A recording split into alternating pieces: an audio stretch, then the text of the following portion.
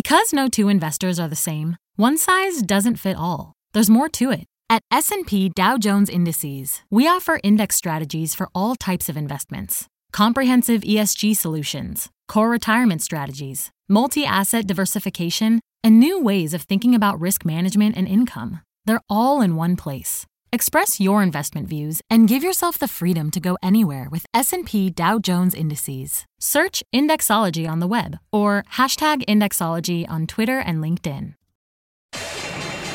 My mission is simple, to make you money. I'm here to level the playing field for all investors. There's always a bull market somewhere, and I promise to help you find it. Mad Money starts now. Hey, I'm Cramer. Welcome to Mad Money. Welcome to Cramerica. I'll be one of my friends just trying to make us some money. My job is not just to entertain, but to educate, also teach. So call me at 1-800-743-CNBC or tweet me at Jim Cramer. You know what I thought today as the Dow gained 228 points, bursting through the 27,000 level, while the S&P advanced 0.23% and the NASDAQ dipped 0.08%. I wasn't thinking about the Fed like everybody else. I was thinking that scale, yes, scale is a wonderful thing. What do I mean by scale? A company with scale is a company that's big enough and powerful enough to control its own destiny. A company that scales is one that survives and then thrives in even the toughest environment that a Fed chief is worried about or anybody else who just listens to nothing but Washington. Scale. Simply being bigger than the other guy, a lot bigger, is an enormous advantage. And we saw the benefits play out all day today. Exhibit A. Amazon. It crossed the $1 trillion threshold this morning. $1 trillion. We're giving up some of the gains this afternoon. And Amazon didn't become this unstoppable behemoth just because Jeff Bezos is brilliant, which he is. It got here by leveraging its scale. In other words, Amazon's dominant because it's so big. They use that scale to get better prices from their suppliers, which they then can pass on to you, the customer, undercutting the competition. Apropos of nothing, this is why we have antitrust law, because when you get big enough, well, no one can compete against you. Bezos saw how he could use Amazon's scale to dominate retail, but he didn't stop there. He figured he could do the same thing in cloud computing by creating Amazon Web Services. AWS is one of the largest software businesses on earth, and it's still growing at a 40% clip. It's a marvel. And when we had Andy Jassy, the head of AWS, on the show recently, he kept telling us how his business has scaled to the point that it's the dominant player in the cloud, which is true. That allows him to innovate and keep prices down, drive away the competition. I urge you to go back and look at that interview. I thought it was mind-blowing. I said to myself, darn it, man, that guy is just real smart. Amazon also knows that the secret to maintaining scale is keeping your workforce happy. And that's why Bezos is committing $700 million to retraining workers so they can thrive in this new economy, whether they stay in Amazon or leave for other opportunities. Please read that press release. It's much more than just blather. Came out this morning. You can't win in this environment without human capital.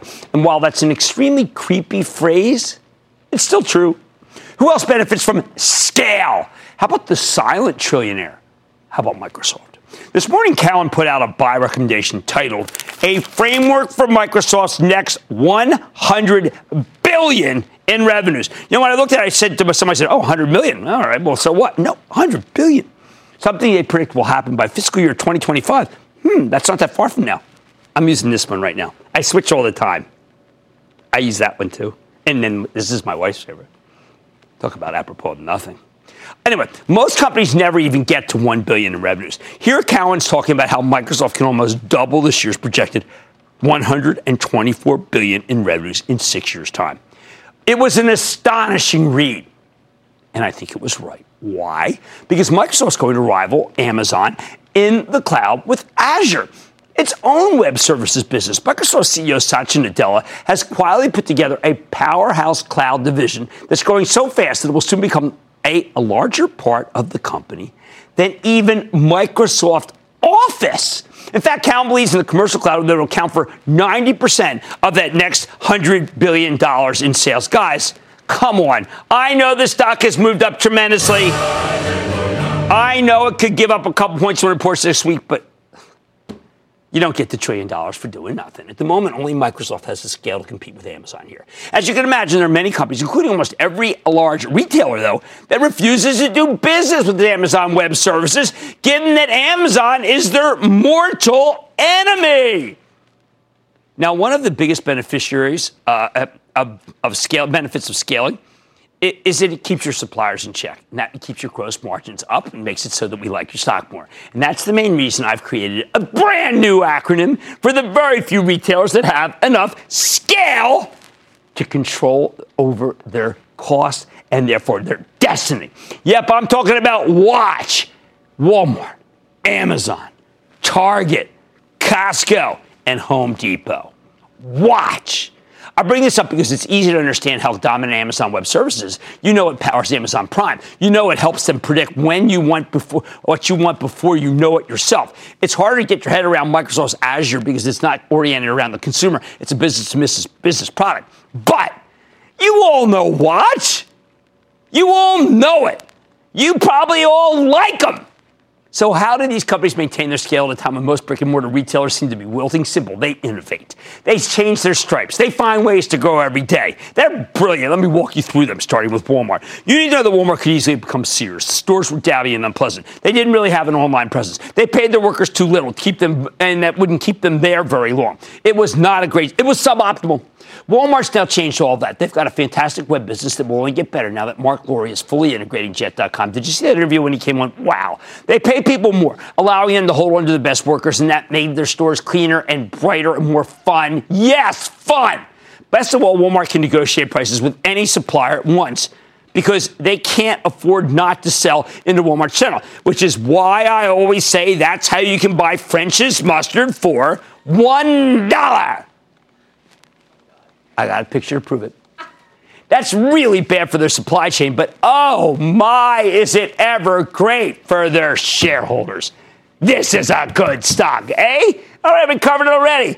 I am actually going to resist the urge to say more, other than next week's Amazon Prime Day, which is 2 days, and I can't wait. The T is for Target.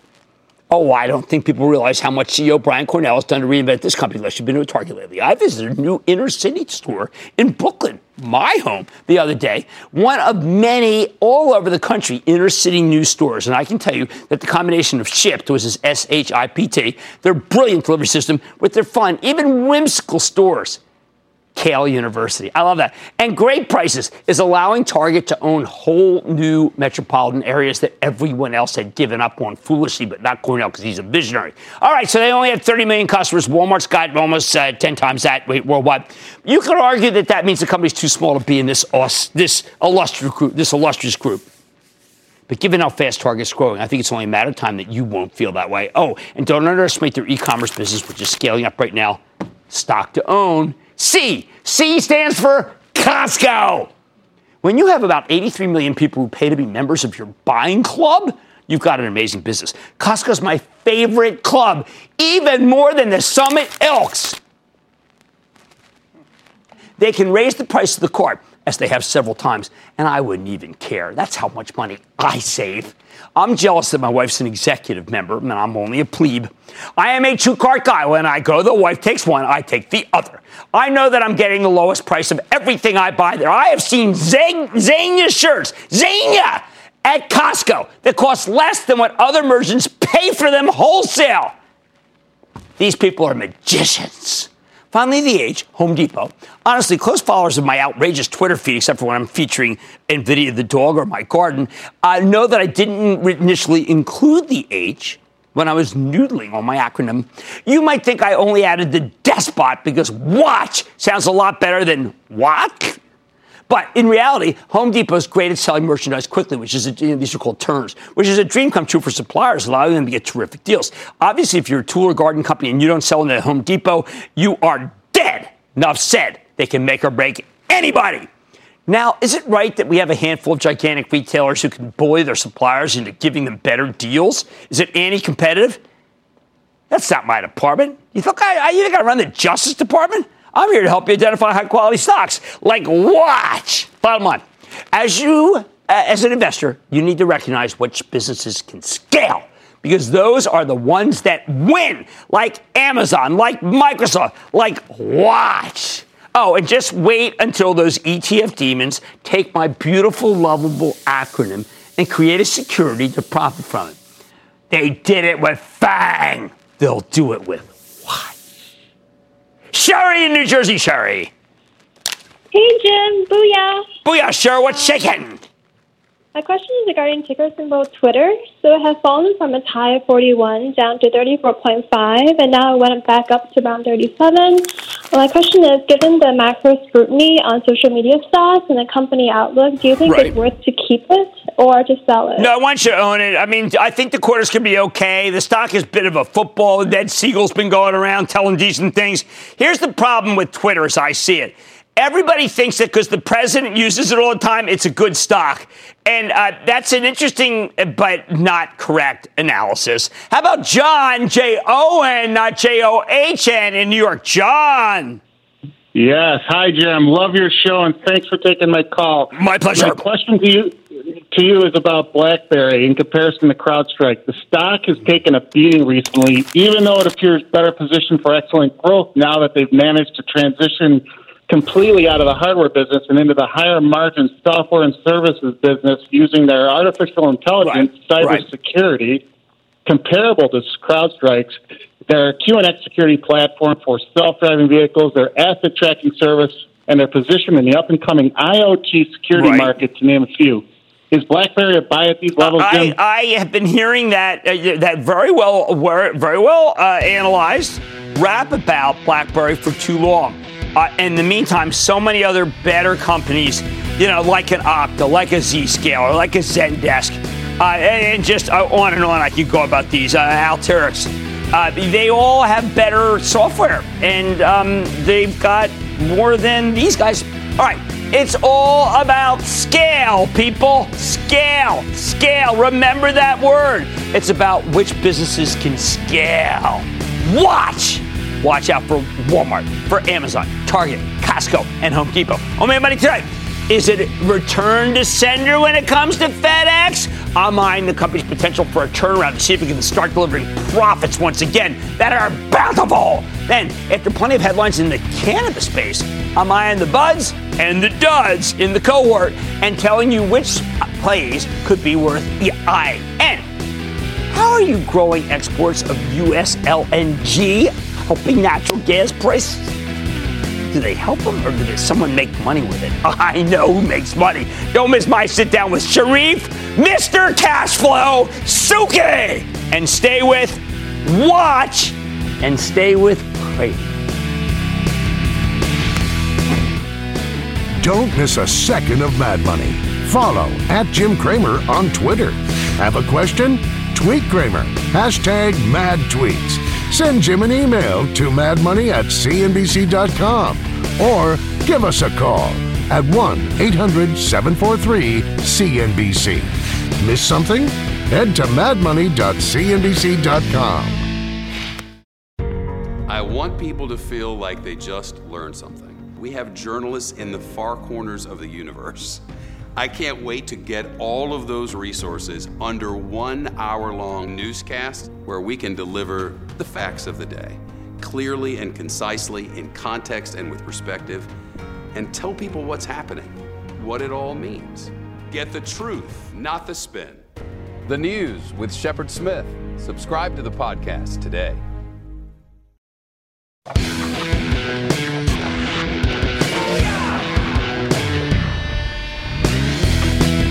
Want to know why Jay Powell feels comfortable talking about rate cuts, even as the stock market screams to new highs and the doubters everywhere are saying, wow, is he crazy to do this? I say just look at the transports. Do you know that group's now down nearly 11% from its September high? The transports are the backbone of the economy. When their stocks are getting hammered, it's often a sign that we are headed into a slowdown.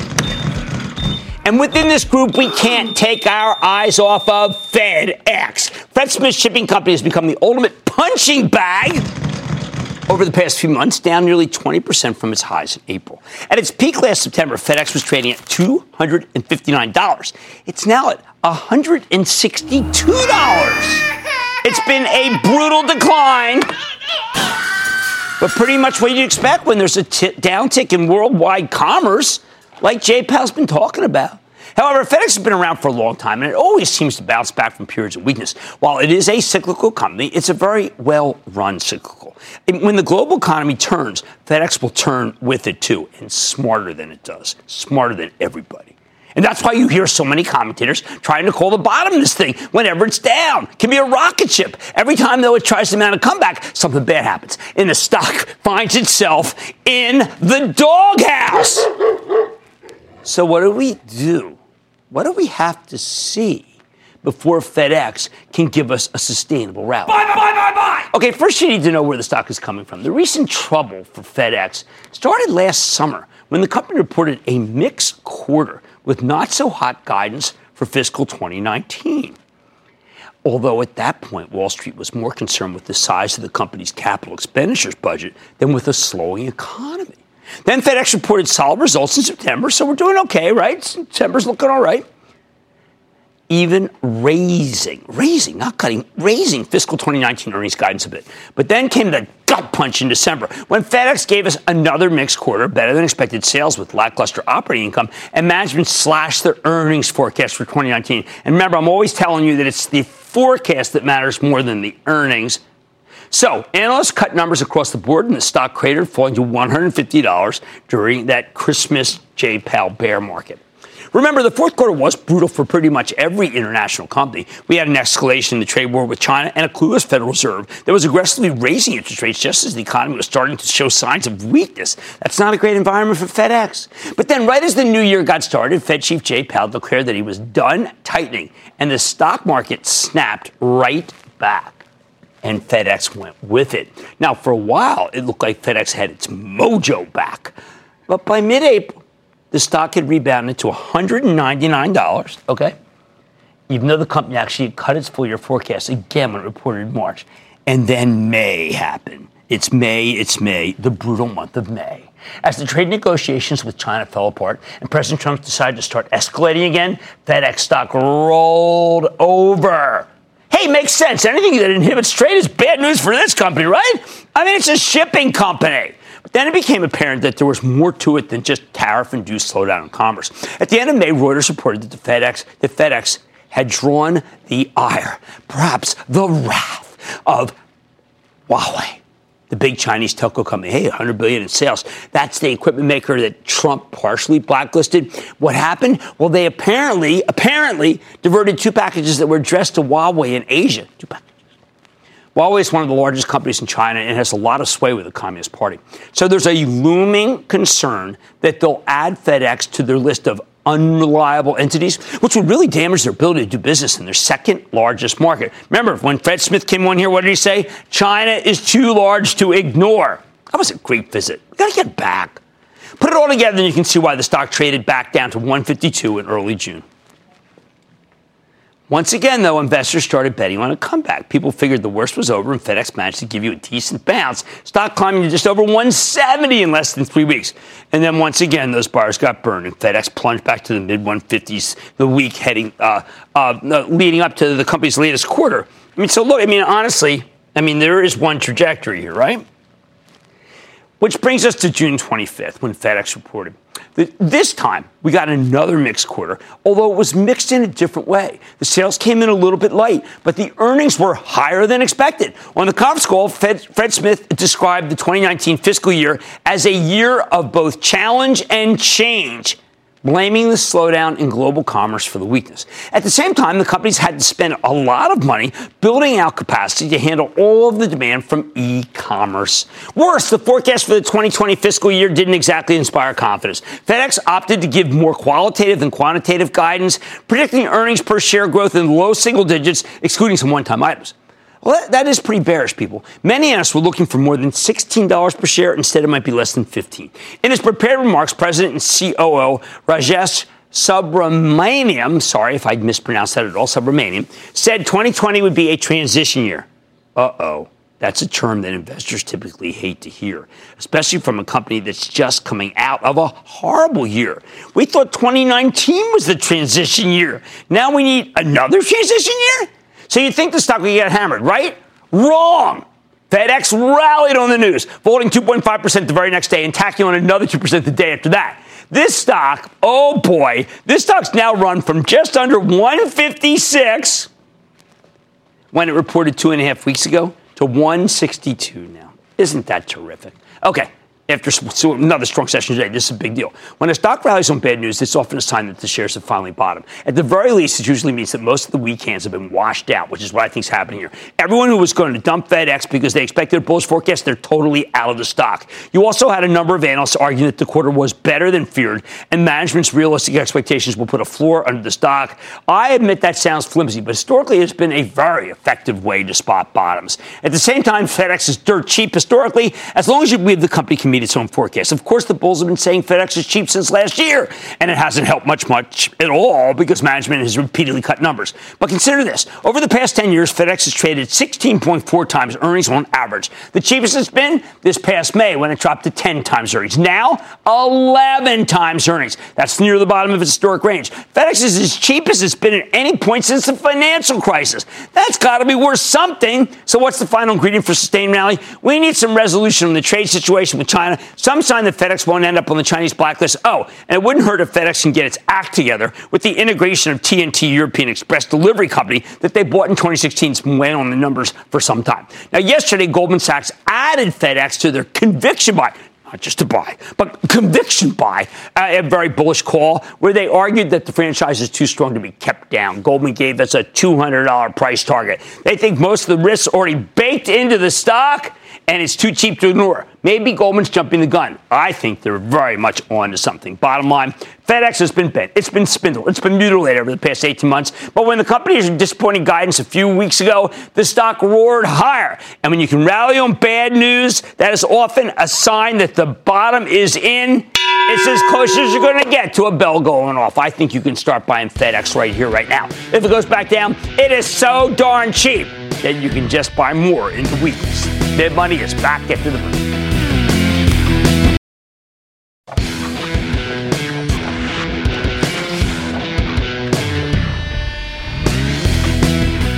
You and I need to talk about cannabis. A couple months ago, I told you that many of these marijuana CEOs were making incredibly bold forecasts that would be very difficult for them to actually meet. So when the formerly blazing hot pot stock started cooling off in recent weeks, I can't say it came as any surprise to me, although I never would have predicted that Canopy Growth would be the epicenter of the sell-off. I've long held that Canopy is the best breed player in the Canadian cannabis space. Remember, they've got a $4 billion war chest from Constellation Brands. I figured they could use that cash to establish a dominant position in this new industry.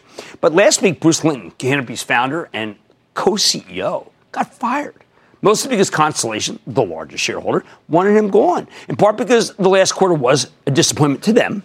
We spoke to Bill Newlands, the CEO from Constellation, earlier this week, and he laid it all out for us. So in light of that interview and what we heard recently by an outfit called Green Growth Brands, a cannabis retailer that wants to be judged like any other retailer, which would be a big change of pace for this group, I think we have to reassess how these stocks are trading because I know many of you do trade them. First, though, let me get you up to speed. A little over a year ago, the Canadian Parliament voted to legalize recreational weed, and that law went into effect last October. In the months between the law's passage and going into effect, the cannabis stocks caught fire. It didn't hurt the Constellation Brands, the big American beer and liquor company, the one you know as Corona Modelo, invested a big chunk of change into Canopy Growth. This was actually their second investment, the $4 billion one that gave them a 38% stake in the cannabis concern and a right to buy majority control, hence they could fire Linton.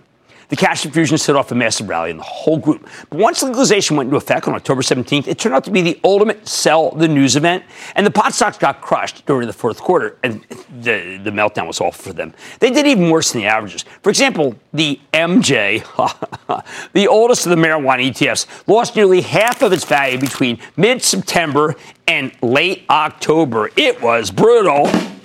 However, at the end of last year, the U.S. Congress snuck in an amendment into the Farm Bill that decriminalized cannabidiol, CBD, a kind of cannabis derivative without much THC, which is the active ingredient that I'm told gets people high.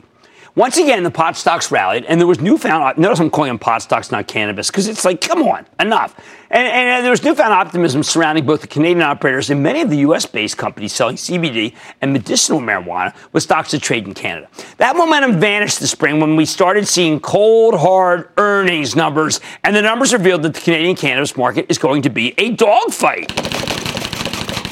This is why I told you to be wary of some of those wilder promises made by marijuana executives, even though I'm a big believer in the long-term thesis of the disruption of perhaps more than $250 billion worth of current sales of other products. Now, one reason these stocks have been so tough to own is that many shareholders seem to have unrealistic expectations. There are some people who think that marijuana is going to be legalized in the U.S. at a federal level sometime in the not-too-distant future. I hear that all the time. Let me tell you something. That's not with this Congress. Even the CBD criminalization from late last year was less generous than it sounds. You need to produce the stuff the way the Department of Agriculture tells you to, or it's still off limits. And now we're starting to see pushback from the FDA, which wants to establish a regulatory framework before it lets companies add the stuff to food products, dietary supplements. You've probably seen these CBD stores popping up all over the place, but it hasn't been the slam dunk that many investors thought it would be. And the big packaged food companies, they still seem very hesitant to get involved. And you know, I ask all of them about this. More importantly, recreational weed is still illegal, a real crime at the federal level. And while the House Judiciary Committee started holding hearings on decriminalization yesterday, this is a long way from becoming actual law. Of course, the states will keep legalizing it in a piecemeal fashion. But if you're betting the Congress will take action, make it so that all the big, say, consumer packaged food companies will come in and start doing things, don't hold your breath. Without the promise of legalization here in the U.S., you have to make decisions on the cannabis stocks based on the numbers, no longer optimistic promises. And the actual numbers are complicated, to put it diplomatically. That brings us back to Canopy Growth, the best-of-breed player in the space. A few weeks ago, Canopy reported a quarter that was widely seen disappointing, especially by controlling shareholder Constellation, which decried the weakness on their own conference call. While Canopy sales are still growing like a weed, they saw a pretty sizable year-over-year decline in pricing, and its kilograms sold came in far below Wall Street's expectations. Adding insult to injury, Canopy's total operating expenses are growing faster than its sales. For many investors, this was a rude awakening. Cold water in the face, taking over the Canadian cannabis industry. Turns out it's going to cost a lot of money.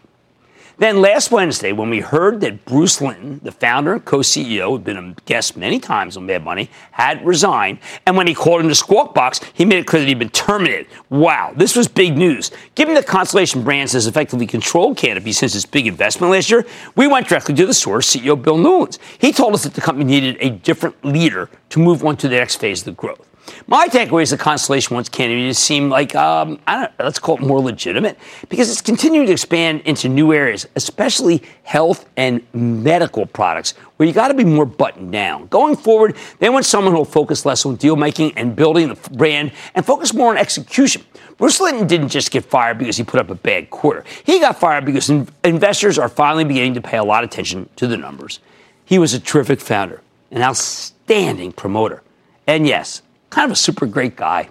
But the company wants to go in another direction, and he couldn't pivot the way that they wanted to. A lot of what's happened in the country, I'm going to give this guy credit, were things that he said and did. And I don't mean to be so tough on him. Bill Newlands is a very serious businessman, and so's Linton. But they're two different kinds. And one's not working right now for this stock, Canopy. So how do we evaluate the cannabis stocks going forward? We don't want to hear about how many stores you got going to put up. We want to know how your products are selling. We want same-store sales. We want hard facts. To me, that means you need to be even more selective with the pot stocks. However, I do think that some of them are worth buying at a weakness. And honestly, even after the not-so-hot quarter, Canopy is still in the strongest position here. Company's got plenty of cash, even after Linton's spending spree. And I think the new solo CEO, and that's Mark Zakulin, formerly Linton's co-CEO, I think he can hit the targets. You've got my blessing to buy it on the way down. Who else? Look, the only other major player I'm recommending is Cronos, the cannabis company that got a $1.8 billion investment from Altria. It's got good management and a terrific game plan. I welcome them on the show. Everything else I think you need to approach with more skepticism. Another one we're talking about, let's see, be skeptical of Afria, be skeptical of Tilray. I would avoid the cannabis ETFs because you end up owning the good with the bad. And this group, the bad, could end up being very overvalued. What else? I'd keep an eye on innovative industrial properties, IIPR, the Cannabis Real Estate Investment Trust, which we profiled just a couple of weeks ago. I think this one can still work, but you got to give it a little pullback. I mean, all-time high today of 137. It was 12 at this time last year. 12. Finally, as always, you can own GW Pharmaceutical, which makes, and I mentioned that last time, makes real medication based on synthetic cannabidiol. And I'll tell you why this matters. They hate being lumped in with the cannabis industry, but I think GW is worth mentioning because with the FDA throwing up legal hurdles to CBD products, it's given us a new sense of just how valuable GW Pharma is. Of course, the stock's up nearly 80% year to date, so you might not want to chase it. But this is another one that I really like going to pull back, and you can buy some right here. What's their secret? Why do I like it so much? One word, dosing. You can't effectively dose real cannabis. It's a plant. But the FDA and the medical community want precision. And only a pharmaceutical company that makes a synthetic version like GW can give it to them. Bottom line, as the weekends exit the cannabis space, investors are starting to care about the actual results for once. I think the group may have to do some cooling off. But as the pot stocks settle, you can buy the likes of Canopy and Kronos into weakness. Don't forget GW Pharma. And just understand that the paradigm has now shifted and is much more rigorous for the entire industry. Brandon in Florida. Brandon. Yes, sir. I was wondering what your thought was on Hexo regarding the deal with Molson Coors and if it would be worth it buying it on the current dip. Well, I mean, they are partners. That got a lot of people thinking that Hexo is going to get taken out. It got a lot of hot money in it. That was a mistake, and I think it's a mistake to own it. I do think the Canopy is a better investment. The paradigm has shifted for the cannabis industry. Now there's rigor. The stocks have some cooling off to do. But as they do, you can do some buying of Canopy and Kronos. Much more money in. Sri Suki is considered an energy oracle. What does he have to say about the sector these days? I've got the exclusive. Then, it's probably the least surprising thing in your mailbox, a Bed Bath & Beyond coupon. With the stock down 40% over the past few months, should you consider the stock at a discount, or is this merchandise damage? And all your calls, rapid fire, tonight's edition of the Lightning Round. So stay with Cramer.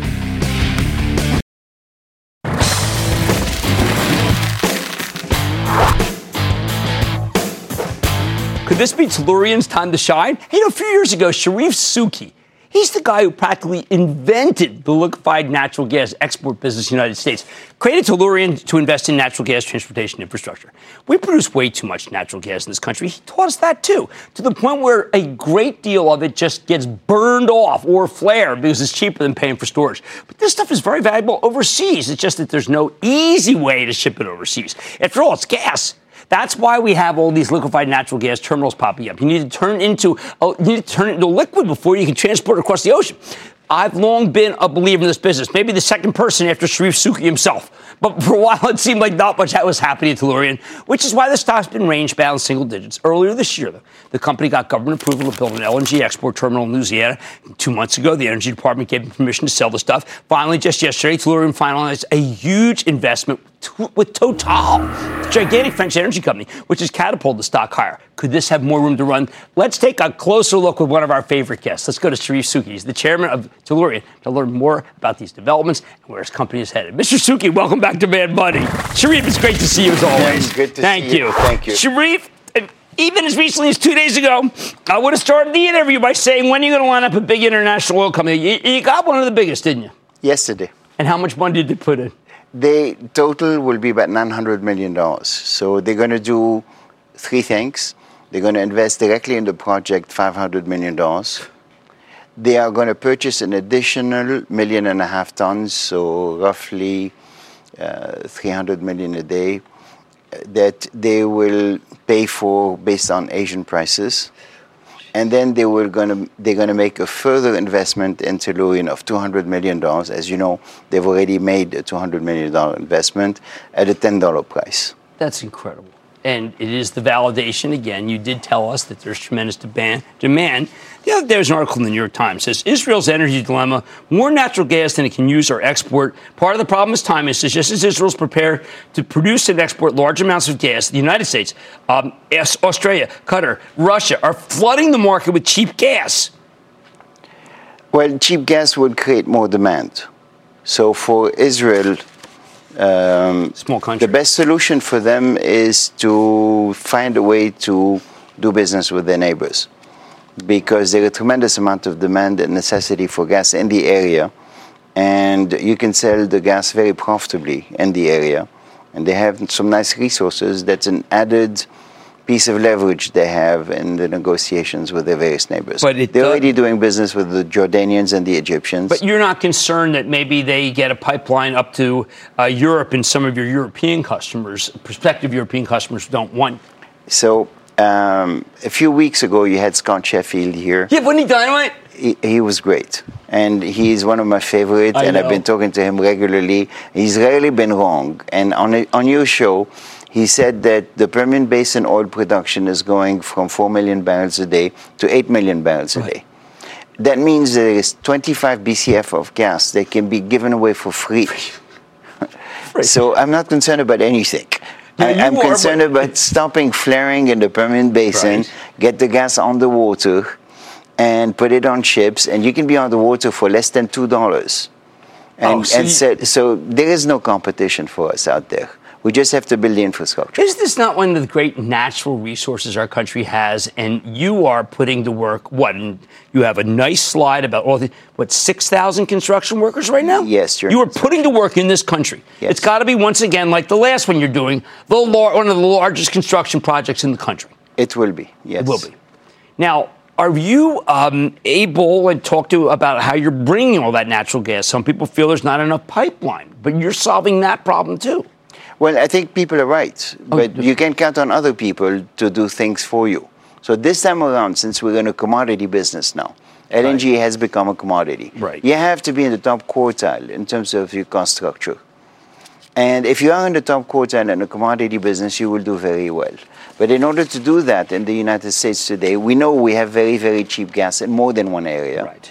And what we need to do is build the pipeline infrastructure to bring the gas to the coastline, and then build the liquefaction to expose it to global prices. Even if we get the pipelines down to Mexico, we'll still have enough cheap natural gas?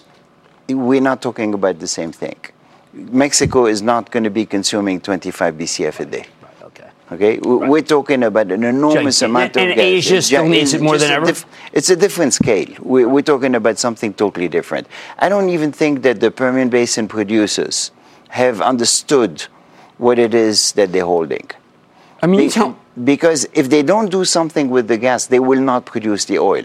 Right. The idea that we can continue to flare forever and to become the world's largest flarer is not realistic. No. We are now number 4. We passed Nigeria. The club is Russia, Iraq, Iran, the United States. At the pace that we grew flaring last year, we're going to be number 2 next year and number 1 in 2 years. That's amazing. That's just not acceptable.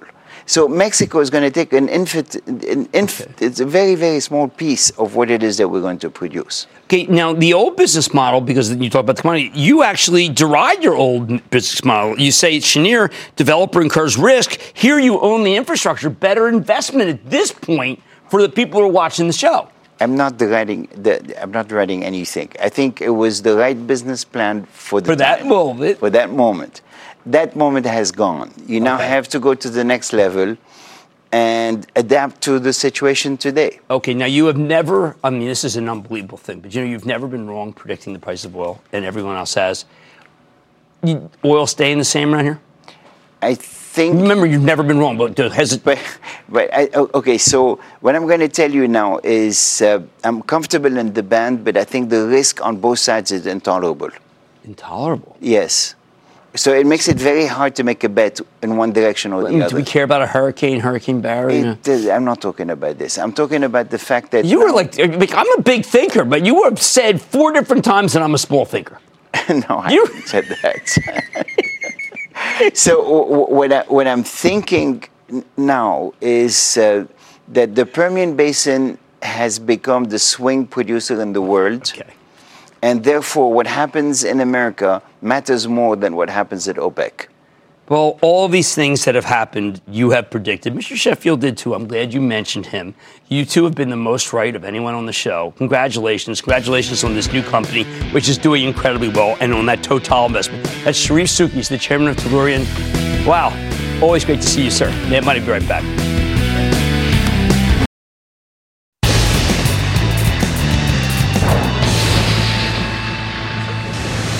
It is time! It's up to the light round. People try to course, say the name of the just been on and then the lightning round is over. Are you ready? Ski dive over the lightning round. We're going to start with John in Michigan. John! Hey, Jim, love the show. Just wanted to know your thoughts on Amgen. Well, my Travel Trust owns Amgen. I have to admit, it's been a big disappointment. Initially, it was good. Now it's not.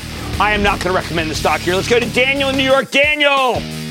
Jim, I want to remain prudent with what I inherited when both my parents passed away in 2017. What do you think about Sarepta Therapeutics? I think they're brilliant. I think they've got the right combination. I think that a lot of people doubted them. I think those people are wrong. Let's go to Evan in Pennsylvania. Evan! Booyah! From the sweetest place on earth. What? Where would that be? Hershey, Pennsylvania. Oh, yeah. I had some Cadbury today. Second rate. What's up? Just kidding, Mondelez. What's up? Hey, Jimbo. I just had a question. With Wingstop at near... Wingstop, I'll answer Wingstop, even when my friend from Hershey cut off. But Wingstop is one terrific stock, and we have had them on multiple times. And every time I see two things. I want to own the stock, and I want to have a franchise. Kevin in California. Kevin. Hey, booyah, Jim. We're talking Regenex Bio, RGNX. I don't know those particular fellows, and I will have to do some homework on that. Let's go to Joey in Illinois. Joey! Hey, Jim. I'm a 20-year-old college student, and I'm a diehard Jim Cramer fan. I've read your book, Watch TV, Get Rich, and I watch Mad Money every day. And it's the reason I started trading and investing. My question is about the stock Visa. I'm up 27%, and with the stock hitting all-time highs seemingly every day, I'm wondering if I should take some profit. No. Visa's fantastic, and you're a young person. You can really ride it out. I think it's really very meaningful that you watch the show. I heard that every single 20-year-old in America had cut the cord. This person has not cut the cord, and that's one of the reasons why I love this show. Let's go to David in Georgia. David! Yes, what's your show daily, Jim? Yeah. WP Carey. Yeah, these global net leases. It's okay. It's a read. It's okay. That's all I'm going to say. And that, ladies and gentlemen, at the lightning round. The lightning round is sponsored by TD Ameritrade.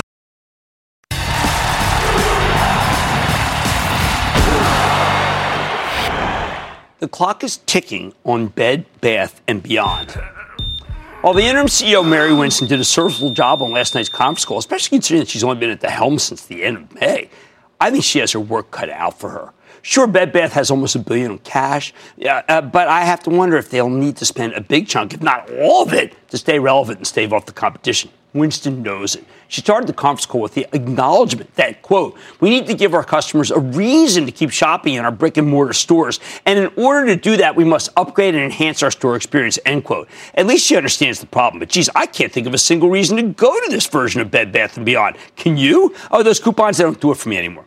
Winston's predecessor, the feckless Steve Tamaris, spent years trying to update and enhance the stores. And although I have to admit that his efforts seemed pretty half-hearted and didn't really matter, still, I want to know. Is there anything enough to say to fend off Target? The chain that almost seems to be specifically targeting Bed Bath? Target has multiple store formats that feel exactly like Bed Bath & Beyond, but with a better selection, better execution, better prices. How do you beat that? We know Bed Bath has 1,536 stores, so they'll need to spend a fortune to fix all them up. Target has more than 1,800 stores, and they also have put the money up for new locations to annihilate the competition. There's almost $12 billion in sales up for grabs here if BBBY doesn't get it together. So how urgent is this thing? Frankly, I'm not sure if they even know the urgency themselves. While the company needs every penny it can get its hands on to turn this thing around and still spent $81 million on buybacks this quarter. Enough with the buybacks. Bed Bath has the most absurd repurchase program I've ever seen. They shrunk the share count from 224 million 6 years ago to 127 million today. Yep, they retired more than 40% of the shares outstanding, and it did nothing. They might as well have set that money on fire. 6 years ago, Bed Bath was trading at 80. Now it's at 11. You know that line about how the definition of insanity is doing the same thing over and over again, expecting a different result? That's how I feel about their buyback. Since 2015, they repurchased more than $2.1 billion worth of stock. But right now, the market cap is just $1.4 billion. That's a travesty of a mockery of a sham. Has to be the dumbest buyback in history. The fact that it was still going on this quarter is simply unbelievable to me. So can Mary Winston turn things around? Maybe. I like the activist investors who spoke at a corporate governance conference I just ran earlier this year, particularly John Duskin from Macellum Capital Management, who's involved here. He knows what to do. He's got a plan. With the right permanent CEO, it's possible Bed Bath can execute his turnaround plan. But the conference call was not reassuring. And with the same-store sales declining 6.6%, it's going to be very hard for Bed Bath to escape its fate as a market share donor to the likes of Target. I think the new management will end the ridiculous buyback. I expect to use every penny to improve the stores. Problem is, I don't know if that'll be enough because Target will spend just as much to drive Bed Bath's adjacent stores out of business. It's a tough road.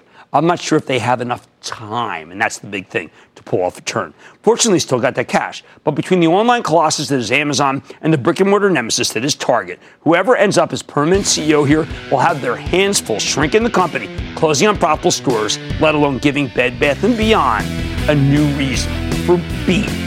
Stick with Cramer.